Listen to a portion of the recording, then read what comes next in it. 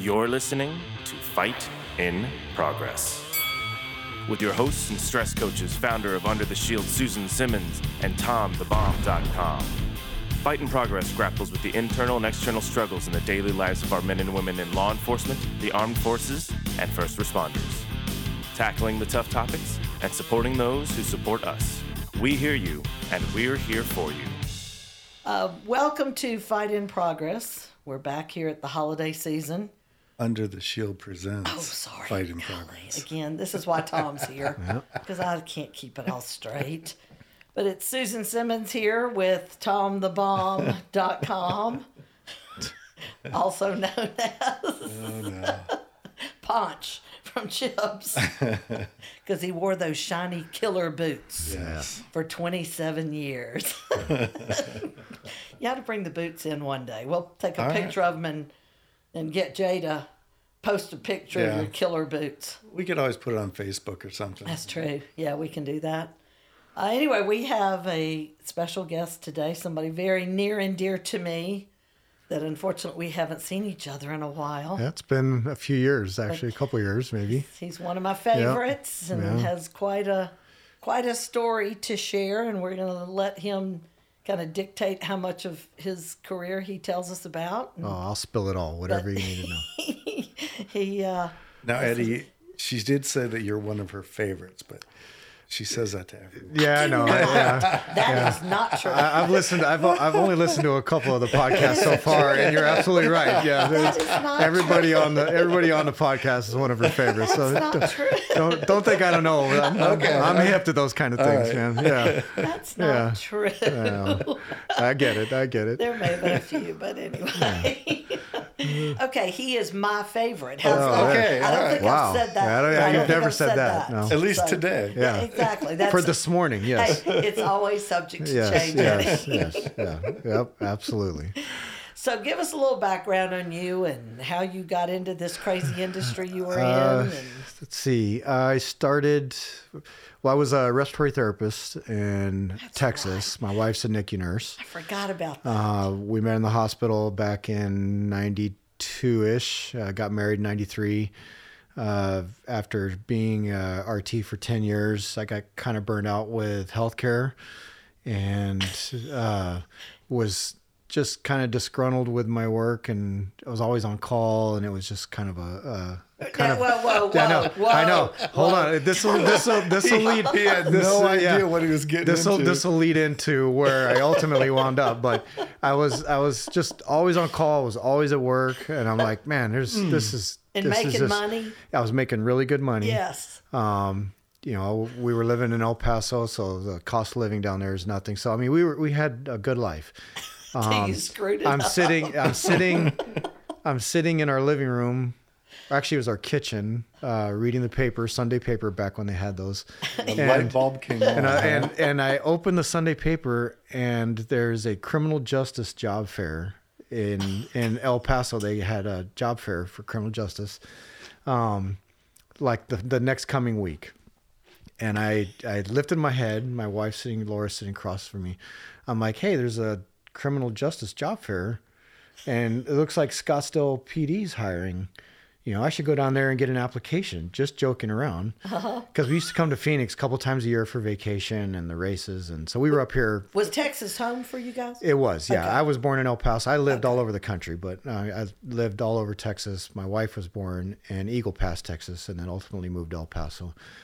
She was pretty much in El Paso her whole life, but I was all over. I was all over everywhere. So I just kind of joked around because I had kind of my history with law enforcement up to that point was not that great. I used to race cars a lot when I was in high school, so I wasn't a big fan of police officers, but I was always respectful because I was raised that way. So I'd get pulled over. It was always yes, sir, no, sir, yes, ma'am, no, ma'am. But I just didn't have... Till they walked away. Yes, anyway. Correct, yes. And left you with a piece of correct, paper. Yes. And I had a lot of those pieces of paper. So when I joked to my wife, I'm like, I should get an application for Scottsdale and apply for PD up there.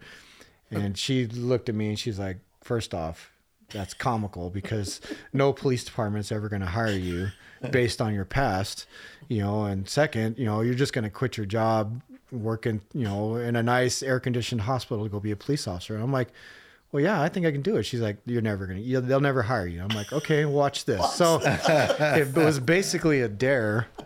Yeah, I went to the criminal justice job fair. I walked in, I found the Scottsdale booth.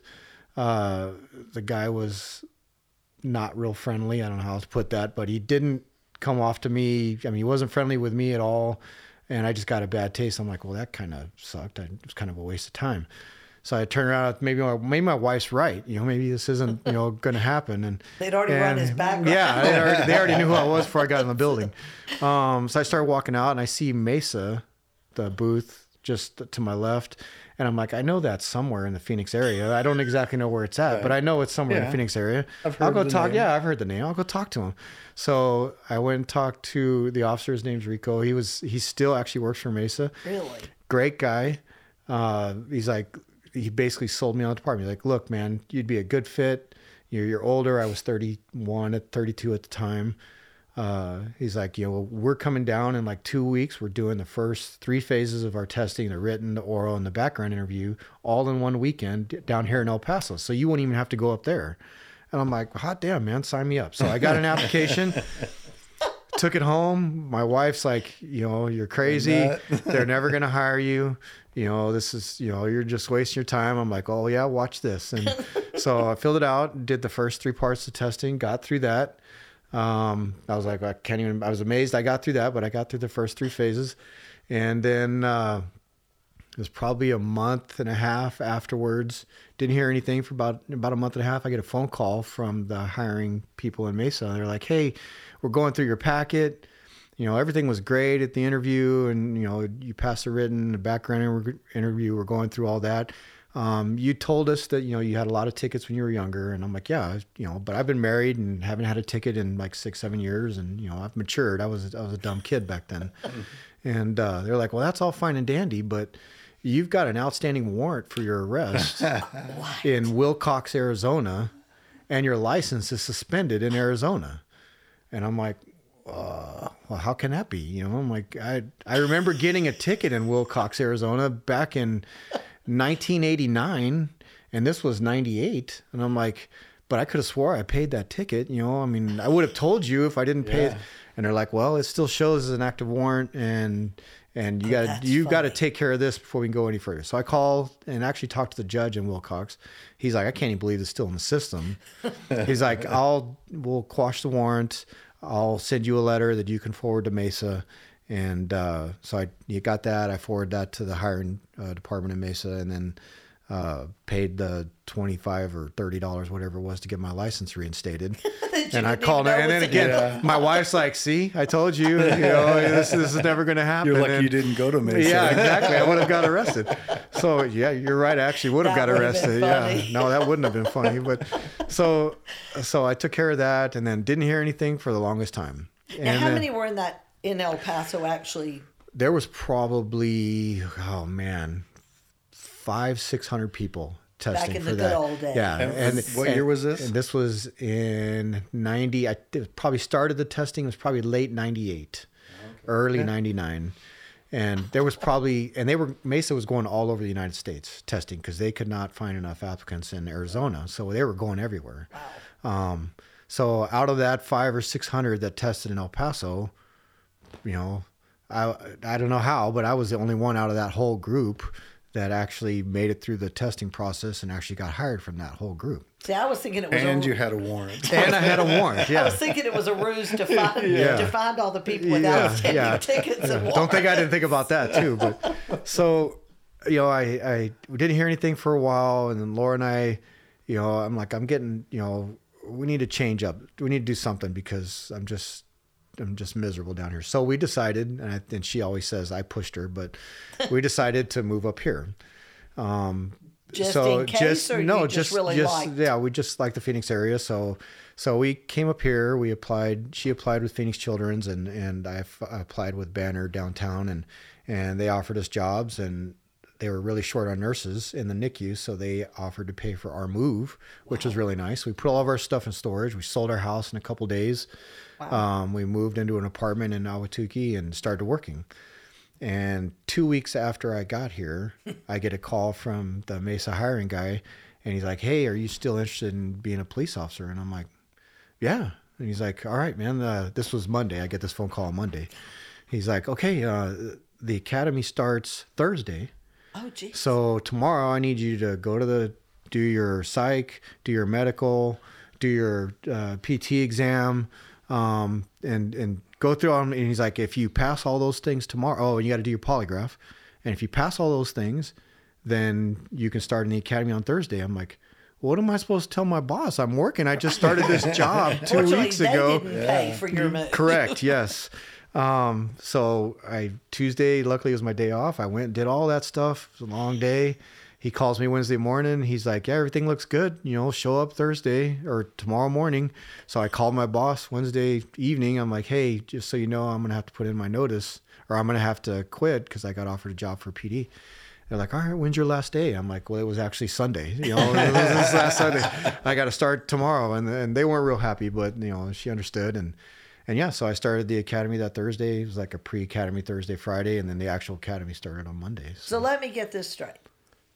We're unhappy in a job paying really good money. Really good money, yeah. Because we're always on call. Correct, yes. Working lots of hours. Working lots of hours. To take a job that pays less. Correct, yes. That still requires you to work a lot of hours. Well, I didn't realize that so much at the time, but yes. Holidays, correct. Not at the academy, it wasn't so bad. But but that's where they sucker you. Yeah, right. Okay, just wanted to make they sure made I it seem it was going to be, a 4-day-a-week job, and you go home and initially that's in patrol. That's kind of what it is. You work your 4 days and you're off for 3 days. You don't take any work home with you, and so you have to work those extra days to make the money that wasn't even close to what you were already making. Correct. And now you also moved to a higher living standard. Yes. We're living in an apartment. My wife had to start on graveyard shift because, she's she'd been a nurse for 11 years, but because we're new here, she had to start on graves. She'd never worked a graveyard shift in her life. So she was, not sleeping. She was miserable for the first, a year and a half, 2 years. And ultimately we found a house not far from here, about a mile from where you live. So we moved out of the apartment, moved in a house while we were still in the academy, doing that whole moving and it was eye-opening. My first couple checks, my wife's like, "Really? This is where's the rest of it?" Yeah, this is what you're going to bring to the table. And I'm like, a joke? Yeah, and I'm like, well, it'll get better once I get out of the academy. And so let me put it this way: Eddie is my poster child for what I say about men. Yeah. Born stupid, simple, stupid, whatever you want to say. Yeah. And that all cops are crazy, not mentally ill. Because I don't even think a mentally ill person would make that kind of decision. Yeah. But you're definitely called to this industry. Yeah, and it was deep down, I always wanted to be in law enforcement, even though, like I said, when I was younger, I didn't care for law enforcement. That you grow up, and that was my fault. I was the dumb kid at that time, and just because law enforcement ruined your fun. Yeah, it was absolutely right. You wanted to ruin other people's fun. I'm getting a bunch of tickets, and it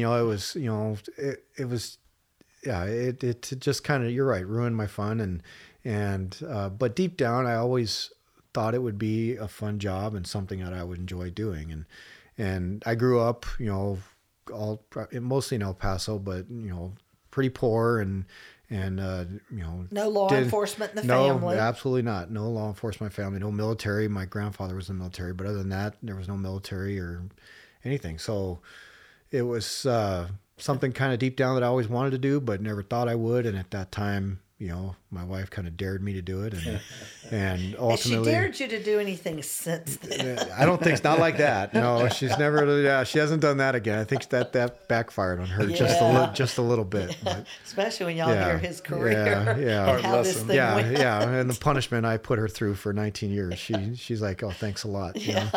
But yeah, so ultimately it all worked out. I got a job, and I'll say right from the get-go.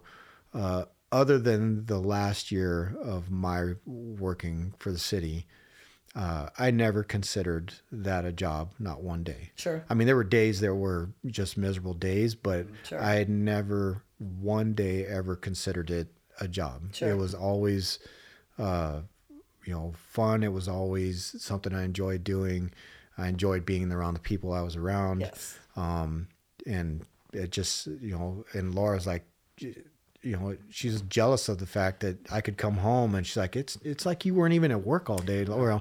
I'm like, it really isn't, and then I didn't really notice it you know it, but, and then when I ultimately retired and went to work part-time for a year or so, I got a quick eye-opening, like working with people in the civilian world. I have never been around more bitchy, whiny, unhappy, oh my gosh, life is, it sucks. Coming to an end over I nothing. can't believe I got to come to work for 9 hours or 8 hours and work. And I'm like, are you kidding me? There were days we worked 30, 35 hours, Sure. 2 or 3 days without going home. Sure. Never complained. I'd go home, get 2 hours sleep, come right back to work. Not one complaint, enjoyed every minute.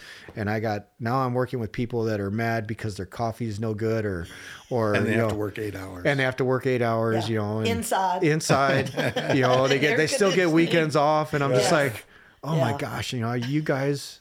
So I was like, I can't, just being around, and I loved all those people, but it's eye-opening that I was just lucky. I was just, Sure. I was in a career that I love to do. And when you're doing what you're called to do, because this is what I say at Under the Shield, there are days that are hard, but I love what I do. So even though I work 7 days a week, I don't work. Yeah. I really don't work because I do love what I do. Yeah. There are days I'd like to beat y'all with this Red Man stick. Yeah, But I get it. Sometimes that's actually pleasurable. Yeah. It's like I have friends who go, it's really interesting, Susan. You get great pleasure pissing off people who carry guns. And I go, I've seen them shoot. Yeah, you're Not fine. this guy, but And it's funny to watch. this one I'm a little more cautious. Yeah, you're with. fine now. I'm a victim like everybody else right now. So, it's funny because my daughter, she's a senior in high school. She wants to be in law enforcement. Oh. So, and it drives my wife crazy. She's like, go into nursing. It's so much safer. And what do you say? And I told her, hey, you do anything you want to do. Even in today's environment, you and can she knows encourage it. it. She's seen. She was with me growing up and going through the shootings and bringing home all the crash cars and Sure. I mean, she's seen it all, and she hears, now she's older. She knows all the stories and and she knows, she sees how things are different and how things have changed. But I still tell her, I'm like, look, it's she's been on a ride along. She actually loved it. And I said, but it's your life. You do what you want to do. If she wants to do something that, she wants to be outside. She wants to be, Gives her purpose. Yeah. And, Has she done the ride along at Mesa? Or she did. Yeah. Okay. She did a ride along with Mesa. It was probably 2 months ago. Okay. And she loved it, and I'm like, all right, we'll go to college. So she's going to go to college. She's going to ASU. Good. When she gets out there, then I'm like, hopefully I can steer you something on the federal side, Yes. Marshals or Yes. FBI or Secret Service, something on the Fed side. Sure. I still have a lot of good contacts there. So Sure. when she gets out, then hopefully that's an option. If she decides she wants to work for local police, then that's her decision. Tell her to And- pick up a foreign language and she will be yeah, gold yeah. to the You would feds. think, my wife speaks Spanish, but Well, I mean, I'm even talking about Farsi or Farsi or any of the something. other, Right. Yeah. because they'll all scoop her up. Yeah. So it's her decision, but if that's, I 100% support whatever she wants to do. So I mean, Good. she's a great kid and got a good head on her shoulders and makes good decisions. So And I know who's going to be teaching her how to shoot. Yeah, It's going to be well. Dad. yeah. I was always a much better driver than I was a shooter, but yeah. I don't it's- know. You tend to yeah. succeed at both. Let's put it that way. Okay. Yeah. I was at the right place at the right time. Yes, you were. So, yeah. So how long did you spend in patrol? I did about 6 years in patrol. Okay. Got in one shooting in patrol. Then I went to the gang unit for 5 years. Now, was that shooting in patrol fatal? It was fatal. Okay. Yeah. Went to the gang unit for almost 5 years. Got in a shooting on the gang unit, which was not fatal. That was Lieutenant Shoehandler's, the Gilbert officer here. Yes. Got into that. That wasn't fatal, but and then went to narcotics for 2 years. Got in a shooting on narcotics. That one also wasn't fatal. And then got picked up by the task force, and ultimately 4 shootings on the task force. So. And the moral to this is what I learned when I moved out here in 2012. And I'm asking, who do I have to go to for my concealed carry permit? And they're looking at me like I'm speaking a foreign language. Yeah. And they go, huh? And I said, the CCW to carry. And they're like, no, welcome to the Wild West. Yeah. Exactly. Yeah. Come to this area. They will kill you. Yeah. And it's changed a little bit now at the PDs because they're kind of frowning on some of the shootings. But, to each his own, whatever. Yeah. It, the last few years have definitely, and then ultimately that last year of my employment was kind of when things started to kind of take a turn. Mm-hmm. I want to say, myself and Mike were the guinea pigs for how departments here kind of looked at officers who were involved in multiple shootings. Sure. Yeah. But some of that's also the nature of the job, especially with the task force. It didn't like you were a PIO. Yeah, right. In shooting. Give me a break. And man, you're telling me I had this conversation many times with the people who were ultimately responsible for making a decision for me leaving. Mm-hmm. I'm like, where we are, on the task. I mean, it really didn't matter where I was at. And again, I know, I'm sure people have told you this before. I didn't wake up in the morning and decide, hey, I'm going to go get in a shooting today. Right. That's just not, I'm a pretty religious person. My wife's extremely religious and her family. And, sure. And I was always, hey, God puts me where he puts me. And if I happen to be in that spot, then I'm grateful I was there and was able to act and do what I was supposed to do. Sure. If not, then I'm okay with that also.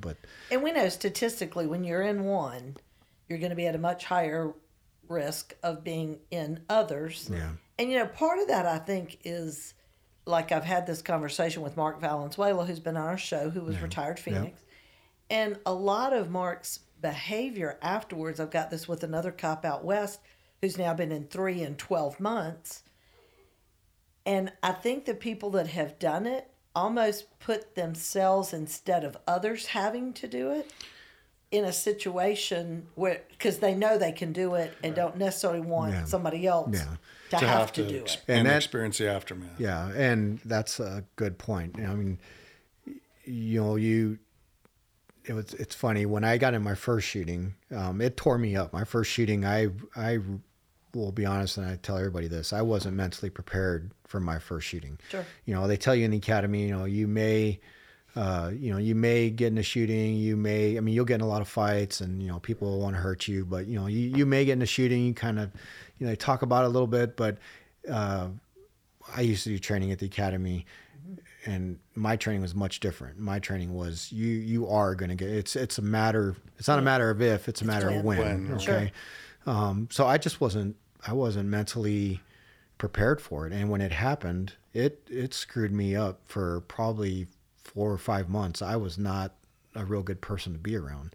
And that's the fault of training too, because absolutely. And this is why Mark Valenzuela is so invaluable to us. And you've spoken at the academy with me before at Mesa, but because people will talk about the tactical side of their shooting, but rarely do people talk about the aftermath of it. So nobody knows what the norm is. Yeah. So it was funny. I had a seasoned officer come up to me a couple weeks after the shooting, and he had been in a shooting or two, I don't remember, but he's like, "Welcome to the club," and I'm like, "What do you mean?" He's like, "Well, welcome to the, obviously shooting club," and he's like, "It sounds like I'm saying, hey, welcome." He's like, "But I'm telling you, it's not all it's cracked up to be. Right. This isn't a joyous welcome. This isn't a club that you want to be a part of." Right. And so going through that, obviously being around other officers, and I don't know if you really think about, I would rather put myself out there in front of them, or so they didn't have to, but you certainly don't want them to go through kind of what I've been through. Yeah. And not every officer will, but some do. And some officers get in multiple shootings and never have an issue with their first 2 or 3 shootings or 1 or 2 shootings. And then their last shooting is the one that really, sends them spiraling. So it can be any event, it's just a matter of, when and if it happens. But well, and you've heard me talk about the psychological garbage can too. Yeah. It depends on what resources are available to you to process through shootings. Yeah. Or do they just stack up in that psychological garbage can? Yeah. And our department at the time was horrendous with dealing with officers involved in shooting. They just, you went to a psychologist, and 3 or 4 days later you're back at work. And I would like to say it got better over time, but it really did. I think it got worse over time. It kind of started to get better, and then it fell off a cliff and completely, annihilated itself as far as how they deal with, and they still don't have, even to this day. From what I've been told, it's not any better now than it was when I left. So, well, it's because, and again, this is something we hammer on it Under the Shield. We just keep doing the same thing over and over again. Yes. We keep expanding peer support. We keep expanding the license, and they can't, for the life of them, understand what we can contribute as educators that falls in between the two groups. Yeah. It's not about eliminating. It's about we got to bring more to the table for people to have those options. Yeah. When it was probably my 5th shooting, I started hearing rumblings about, the department being concerned that this was my 5th shooting, and they're like, oh my gosh, and there were some higher ups above me that were like, we've got to reach, I'm not the only officer in the Phoenix area that's been in multiple shootings. Absolutely. I'm personally close friends with, 2 or 3 others, but Scottsdale, Phoenix has several officers that have been in quite a few shootings. So there were people, that I won't name, but there were people in the department that thought I was some sort of anomaly. And I'm like, I get it. It's not. Maybe it may. It's not. Yeah. It's not something that you see all the time, but I'm not an anomaly. There's other officers just in the valley here that have gone through this. So there were talks that, we need to reach out to bigger departments, NYPD, Los Angeles, some of the bigger departments that obviously have officers that have been involved in multiple shootings. Okay. And how are they dealing with this? Because maybe there's something we could be doing better. And I'm like, that's a absolute fabulous idea. You guys should do something like that, because maybe you can get some insight on how to deal with officers that have been in multiple shootings. Sure. And to this day, they have still not ever reached out to any other department in the nation and try to come up with a way of mitigating the problems that they're having, when an officer gets in more than one shooting. Sure. And when you're in high risk jobs like you were doing, the odds just go up tremendously. Well, and the task force. Yes. I was on 4 shootings on the task force. Our task force would, the whole time I was there, we were in 2 shootings a year, pretty much every year, the whole time I was there. Now our task force is 15 guys. Still. But it's just, even with 15 guys, you're almost guaranteed to get in at least 1 shooting a year. Sure. Maybe 1 shooting every other year. But because of the driving aspect that I was involved in, and so I was always at the front. Yes. Or towards the front, which always put me kind of right there. And it was going to happen more frequently than not. Can you tell us what the mission of the task force was that you were in? I don't know if you want to name it. It was the Marshals Violent Offender Task Force, the East Valley Violent Offender Task Force for the Marshals. So the people you're going after are known we to be... are the people, and each to deal with. Each task force, the city has 2 different branches. They have a West Valley and they have an East Valley. Okay. They're kind of run differently. Mm-hmm. Our East Valley task force, we handled all the violent crime that happened in the East Valley. So excluding Gilbert, because Gilbert didn't really want to participate. But we don't have violent criminals in Yeah, Come on now, correct. Eddie. I live in Gilbert. Yeah, There are so no do I. violent- Yeah, so do I. Yeah, I know. We don't. There are no violent correct. criminals. Yeah, It's still a town. It's not even a city. Correct.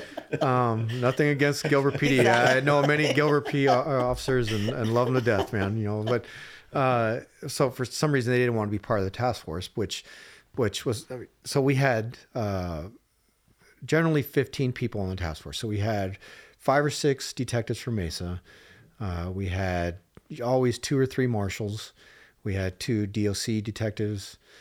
We had a Chandler detective. We had a Tempe detective. Every now and then we had somebody from probation and ATF, but they would kind of come and go. I'm trying to think else. Yeah, and I think that group just got in a shooting. Yeah, they just are. Yeah, last that few squad. weeks. Yeah, it Yeah. was probably a month ago, right by the Yep. airport. Yep. Yeah. So, so there was a big group of us, and then we had a Mesa sergeant, and we had a Mesa lieutenant, and then we had a marshal's supervisor, and we all rode as one big happy family. There was never half the guys at the office. Our supervisors, our lieutenant was out with us all the time. Our sergeant was out with us all the time. The marshal supervisor. I mean, if we were out in a group, and our responsibility, again, any violent crime.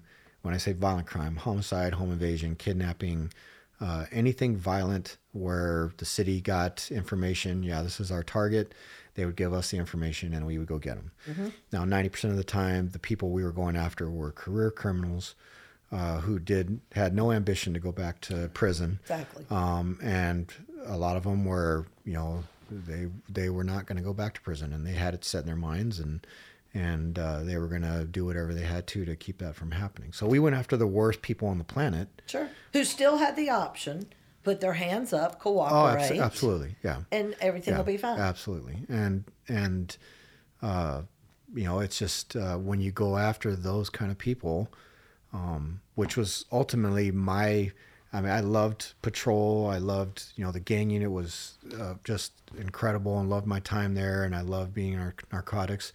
But the task force was a different level. You're making a difference, getting the worst people off of the street. Absolutely. The people that need to be off the people street. that need to be. I mean, I was never a ticket writer. I was never, I just one of those assholes in motors that wore the killer no. boots. Yeah, I'm not gonna say that. Everybody. I was feeling sorry for you. No. She Never said been a ticket no, writer. no. She said that. I never. True. It's all true. I was never.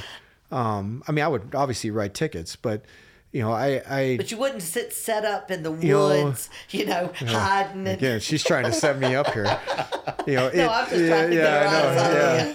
I think it's entrapment when the motor guy gets you. I've been on the receiving end of that a few times. So That's it was debatable. yeah.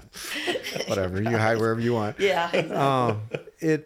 It was, I always felt, I had a good feeling because we were just getting, people that were seriously, Yes. hurting innocent people, civilians, other officers. It was just, and to get those people off the street and put away where they need to be, it was important to all of us on the task force. Sure.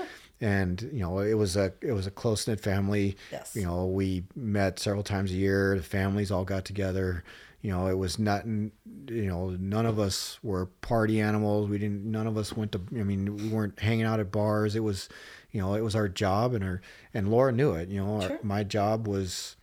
It didn't take precedence over my family. Right. I never missed any of my daughter's, sporting cheer events, anything like that. I would always leave work if I was at work. My boss, Jalen, would be like, just if you got to leave, go, and I would go to the event and I'd come back to work. But Laura just understood that, the chances of me going to bed or being home at 6 or 7 o'clock at night was probably never going to happen. Sure. And the chances of, if I did get home at 9 or 10 o'clock at night, the chances of me being able to sleep till 6 or 7 in the morning to go back to work the next day probably wasn't going to happen. I was going to get a call at midnight and have to be at work. And she, Laura, love of my life, she's the one that, supported me and allowed me to do that. But Till you started staying home. Yeah, correct. Then she was like, can you get that job you back? need to go back to work, buddy. Let's see if we get you another job in Phoenix or somewhere. So it just felt good making a difference. Or at least I thought, and I'm not naive. You were. Believe me, I'm not naive enough to sit here and think I solved any kind of, or I made a huge difference and now crime is different than it was. Crime is always going to be every day. But you still made a hell of an impact Absolutely. by getting those violent offenders off the street. Look at today. Look at today. Now we want to release everybody and cut them loose. All of that kind of stuff. And what's crime doing? It's going up, and we need more policing back to what y'all used to do, and it's difficult. Yeah, it's difficult to see. It's obviously difficult to witness, and I understand there are people in jail or prison that shouldn't be there for 20 years for whatever crime they committed. I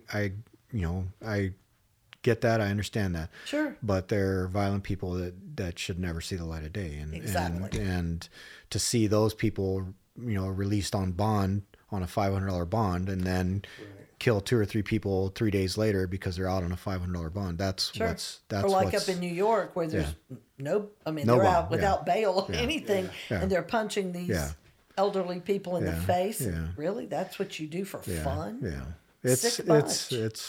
Yeah, it's definitely taken a turn in the wrong, and maybe I'm hoping at some point it'll turn back around. It has to. I think we're seeing the ship turn, but it's just a wide turn. Yeah, it takes time. It back going in the right direction. Yeah.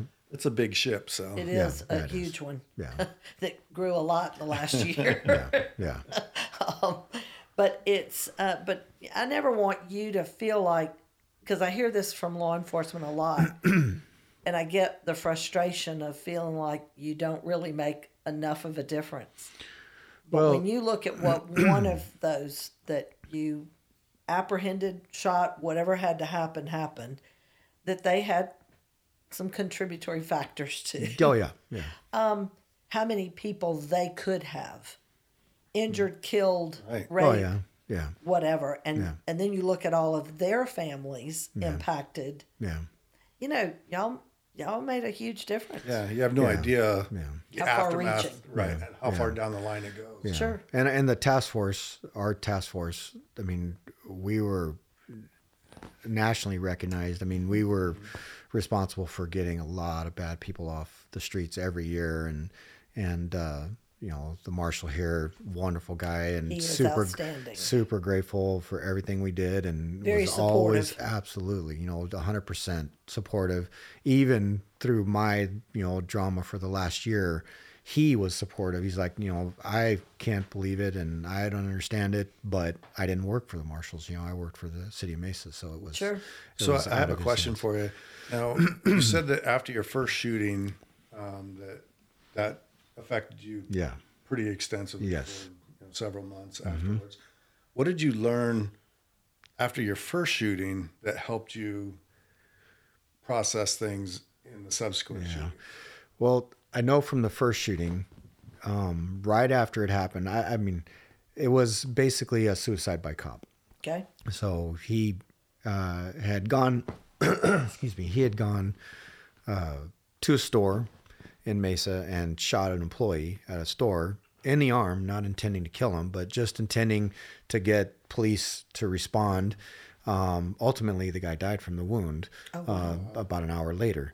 So, but he shot the individual, walked out to his car, got in his car, and went to his residence about a half mile down the road, knowing that somebody would get his plate, and ultimately somebody did get his plate.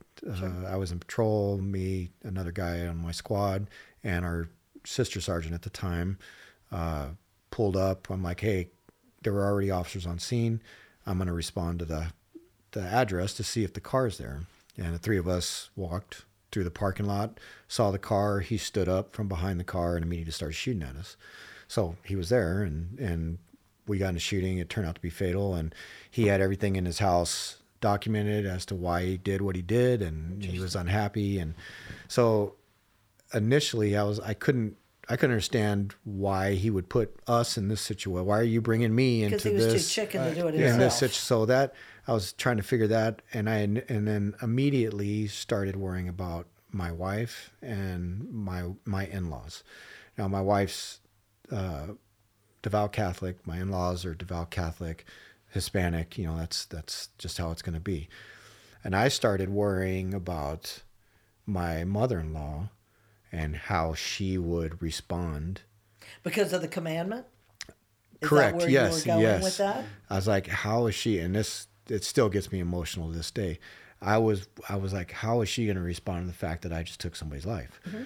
And I'm like, oh my gosh, is she going to love me less? Is she going to have problems being around me? I just didn't have any idea how it was going to affect her or my wife. I called my wife, she was supportive and she was obviously upset, and it was the first time we'd gone through it.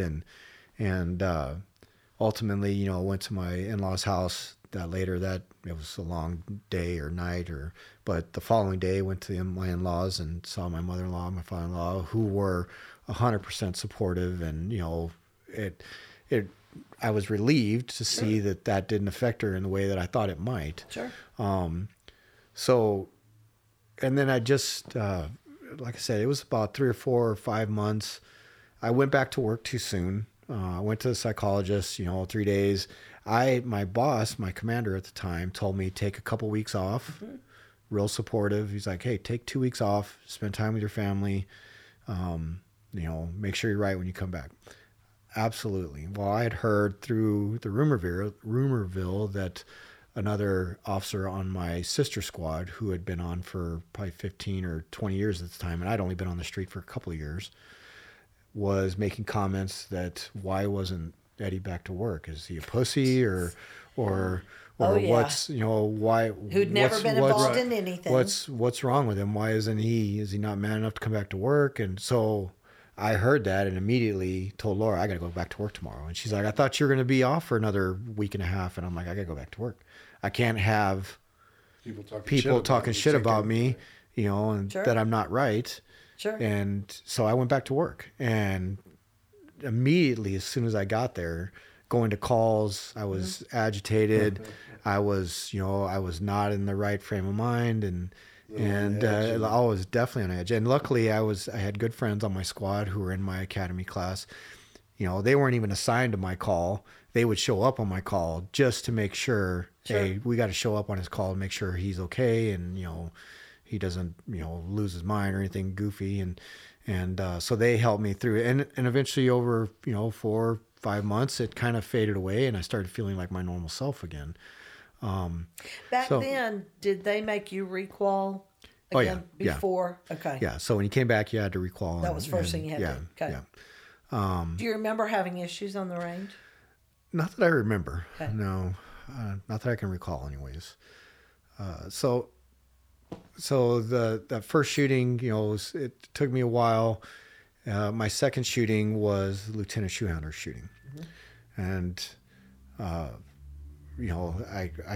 we could have a whole podcast on that night just by itself. Okay. The whole pursuit, my involvement in that pursuit, what happened up there, what happened during the trials. And that could be a week of podcasts, I'm sure. What year was that? That was 2010. It was January 28th, 2010. Okay, before I got out here. Okay. And you were still patrol? Or no, I had left patrol and I was in the gang unit. Okay. So, and that shooting, when it happened, it was me and 2 other gang detectives, good friends of mine. We were in our office writing reports at Central. Mm-hmm. And that shooting happened at Val Vista and Baseline. Oh, wow. But it came out over the radio that an officer had been shot, a Gilbert officer had been shot, and everybody jumps up and hey, sure. We're going, and ultimately got in the car and hauled ass, got on the 60, and then before I know it, I'm in the middle of this pursuit, and before I know it, I'm behind the target vehicle, So it was a great story, but. Ultimately, there was a lot of zigging and zagging and a whole lot of shenanigans, and we get air support up. Initially, yes, but the weather was terrible. It actually rained on us in the pursuit. It snowed on us, It went away. Whoa. I know. Did y'all leave here and go to Flagstaff? Yeah, almost. We were at the top of the world. Yeah. The pursuit was Superior. Really? The pursuit was probably an hour long. Probably went on for maybe 35, 40 miles. It's crazy. I mean, I got the record. About snow and sure. I got the record as the fastest car in the pursuit by DPS, doing 133 miles an hour twice. So I thought I was going to get in trouble for that, but I didn't. Today you would. Yeah, probably. Yeah, I got a little plaque. It was awesome. But so being in that shooting, I quickly realized right after that shooting that your mind, and I obviously learned this better over the years, your mind needs something to kind of fall back on and look back and say, hey, we've been here before. Kind of know what to do here now. And in that shooting, my first shooting, I was so tunnel visioned. I was so slow motion in my first shooting. I could see the slide on my handgun going back and forth, and I can see the casing being ejected in the air and just flipping through the air. Didn't look like beer cans like others have described. No, I couldn't hear any rounds going off. Sure. And the only round I did hear go off was my buddy's round. He was shooting an AR, which actually woke me up, and then it went right back to close again. So my mind completely shut down on that first shooting. On the second shooting, I had none of that. It was clear as day. I could hear everybody talking. It was like, it was just like it was happening. The shooting happened afterwards. I was super calm and, just understood how everything had just happened. But how much of that do you kind of credit the fact that there's a pursuit, there's, an officer's been shot, so there's more preparation time versus you walking up on a car and the guy pops up? Yeah, I mean, it's funny. That I'm sure it made a big difference. The first shooting, we were completely ambushed. Absolutely. We were ambushed, and I could hear rounds. And in the second shooting, he was shooting at us also, so I could also hear rounds. But it was I had already. It was funny. We got on the freeway initially and got involved in this. My partner, who's sitting in the passenger seat. I also had another detective in the backseat of my Crown Vic. And you're running 133. In I the would cage. be screaming. Yeah. We got to have that podcast. It's a great story. We can do that. We need to do that. Yeah. That's a fabulous. Can we get anybody else involved? Because that'd be a fun one to get a couple other people. I can probably get both involved, if not one of them for sure. Okay, we'll do that. But anyways, when we got involved on the freeway, there was probably 40 or 50 police cars in front of us, all with their lights on. It was probably 10 o'clock at night. Okay. Maybe, between 9 or 10 o'clock at night. That's more dramatic so it was dark, in the dark. Right. And it was just filled. It was a sea of police cars, all going code 3. And my partner who's sitting next to me, he's like, hey, he grabs my arm. He's like, Pass these guys. He's like, no, I thought he would say that, but he grabs my arm. He's like, look, man, we're so far back in this.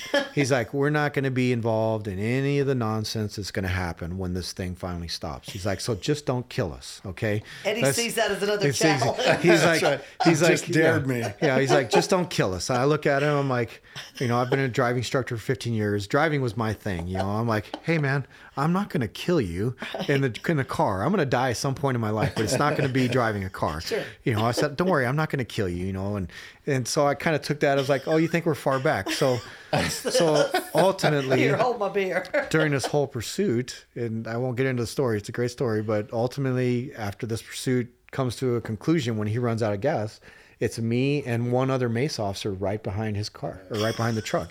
And we wind up, he jumps out, starts shooting at us, and we get in a big shooting at the top of the world. And I look at him like, we're not going to get involved in this, huh? And he's like, all right, yeah. It's like, maybe that was my bad on that one, I'm like, yeah. So, but yes, you're right. We had plenty of time. We all knew, he had shot, we were behind him going through the tunnel past Superior. Yeah. He had shot at us there. You knew the likelihood that it was going to turn out bad. Yeah, this guy wasn't just going to suddenly stop and get out of the car. And when he did slow down, I was like, he just kind of started slowing down. And I told my partner, I'm like, hey, he's running out. To me, he's running out of gas. So let's start preparing of what's going to happen. And it didn't even come to a stop. He jumped out and then started shooting away. So we knew, hey, this is going to get in a gun battle, and it's time to, it's time to get on.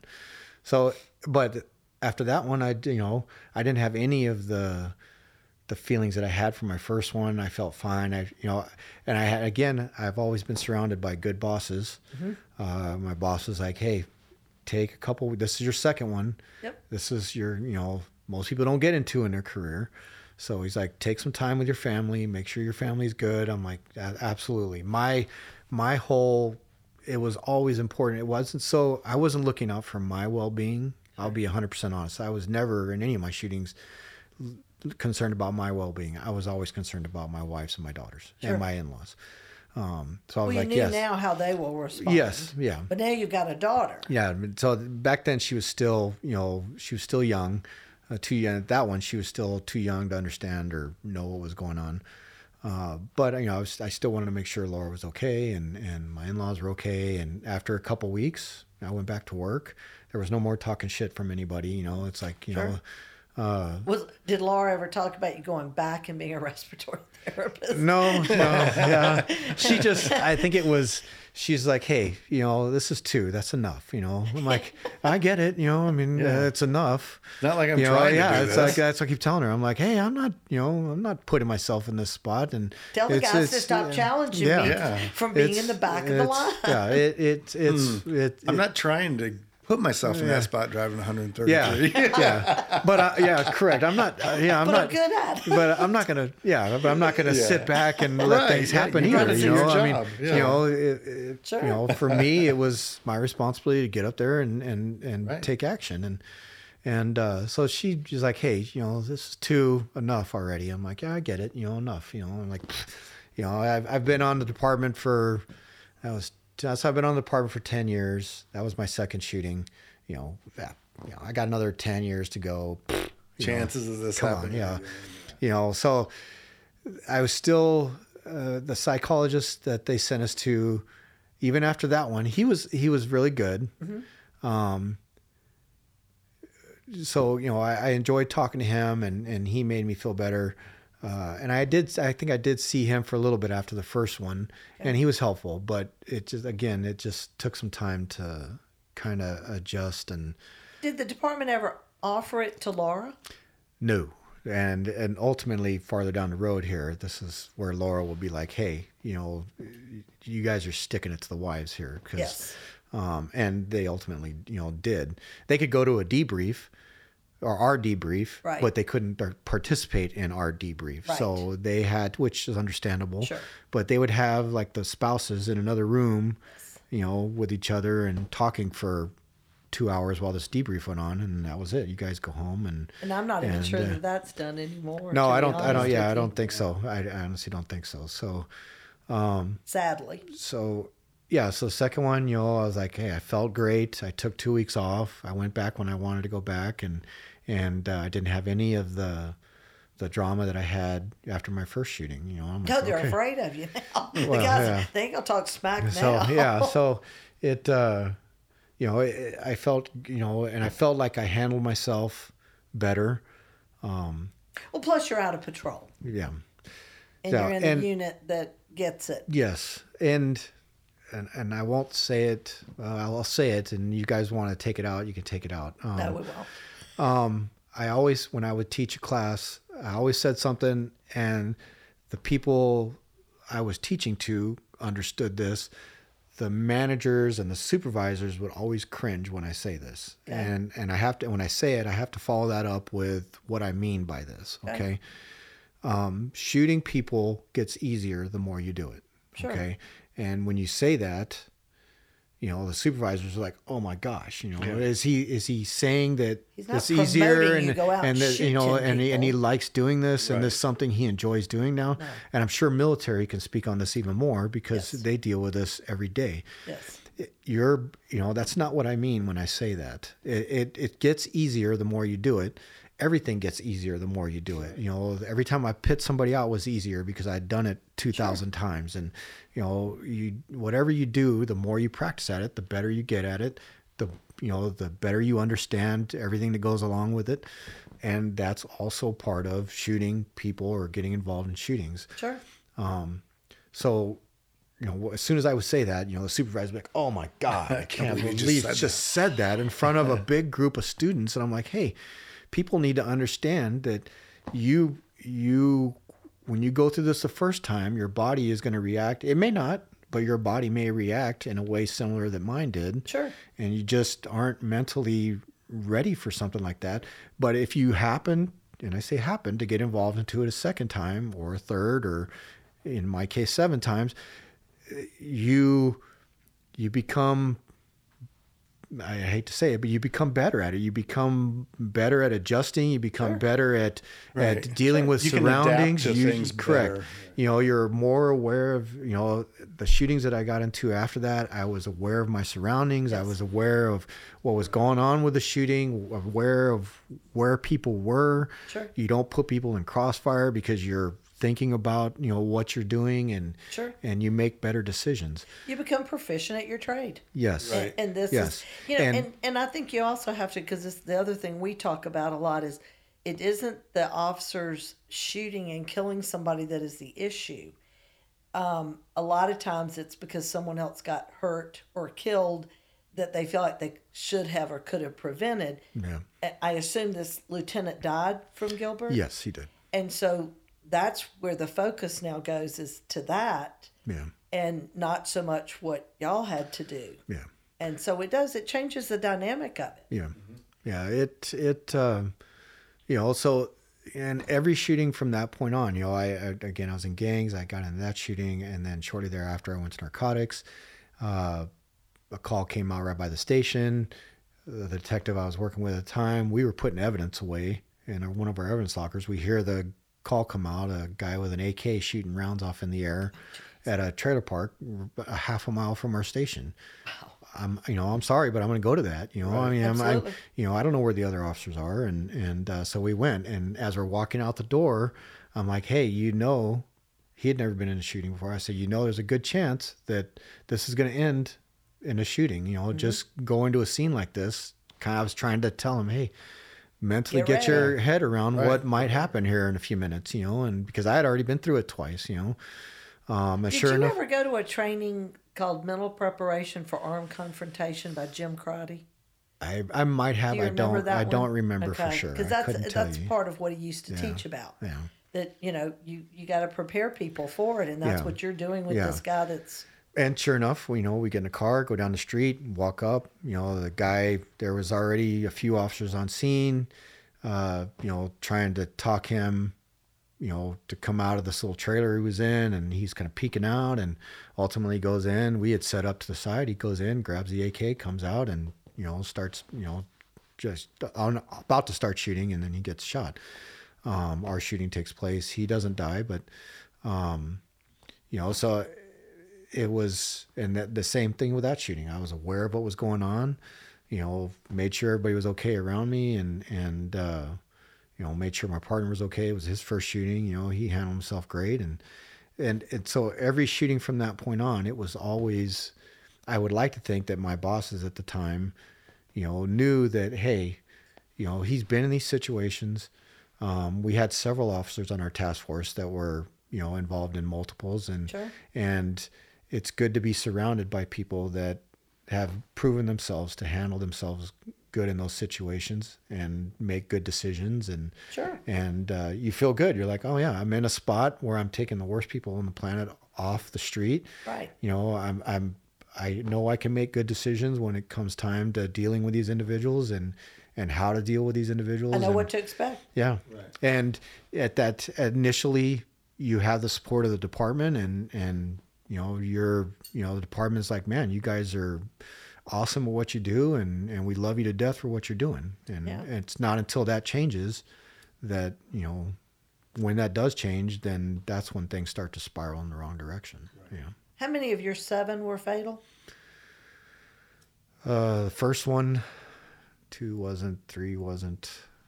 The 4th one, 5th, 6th, and 7th. Okay. So, yeah.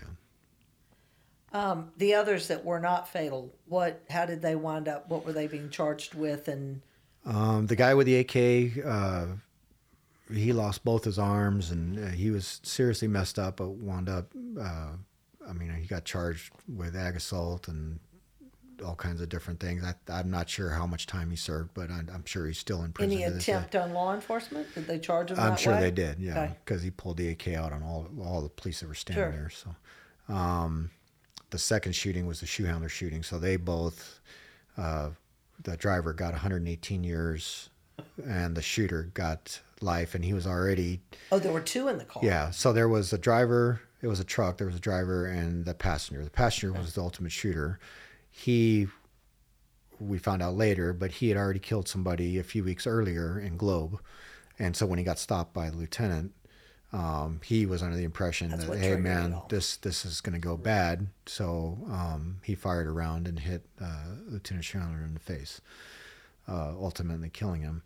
So when we got him, we just had his trial last year. I mean, he spent 10 years, almost 10 years at county waiting for his trial. And wow, speedy trial. Yeah, it was super awesome. It was, both those trials were just, I mean, it felt like I went, 12 rounds with Tyson. I mean, I just every day came home just completely, I was on the stand at this last trial for 2 days, and it was just brutal. That's the criminal justice reform I want to see happen, because I have a fear of the same thing happening with the piece of shit that killed Christopher Aurora. Yeah. That I will never in my lifetime at age 62 see him get what he deserves. Because the system tends to drag it out so long, I think, in hopes of officers no longer being alive to testify or remember enough detail to plant enough doubt and all kinds of crap. Of course, now we have body cams and all that other stuff, but to me, that's something. It's too hard on the families to have to continue for year after year after year. To see, Shoehounder's family, great, absolute wonderful family. Yes. His kids, the Gilbert staff who was really close with him. Sure. To see them go through both trials, and especially to wait as long as they had to wait for the shooter's trial. And then to see they were all there for the trial, and to see that whole... Yeah, there's no closure. Yeah, it was... For years and years. And the trial he made a mess of it intentionally, He threatened the judge every morning, so every morning they had to put him in a room next to the courtroom, but then he would bang on the walls, and so they had to move him 4 floors down, and... Wow. So, I mean, he just made it just was brutal on the family. Yeah. He's got great kids. They're doing really well, and I commend them for just somehow moving forward and getting through it and let's plan that podcast in January. We need to keep these heroes and warriors memories alive, honoring them by telling the whole story of what happened, because I think too many in the public today, with all their defund crap, they don't remember that these are human beings with families and stuff. Yeah. So we'll get that one scheduled so the audience knows to listen for that in January or February as soon as y'all are available to do that. Yeah, my partner, he still works for Mesa, but he's available, Good. whenever.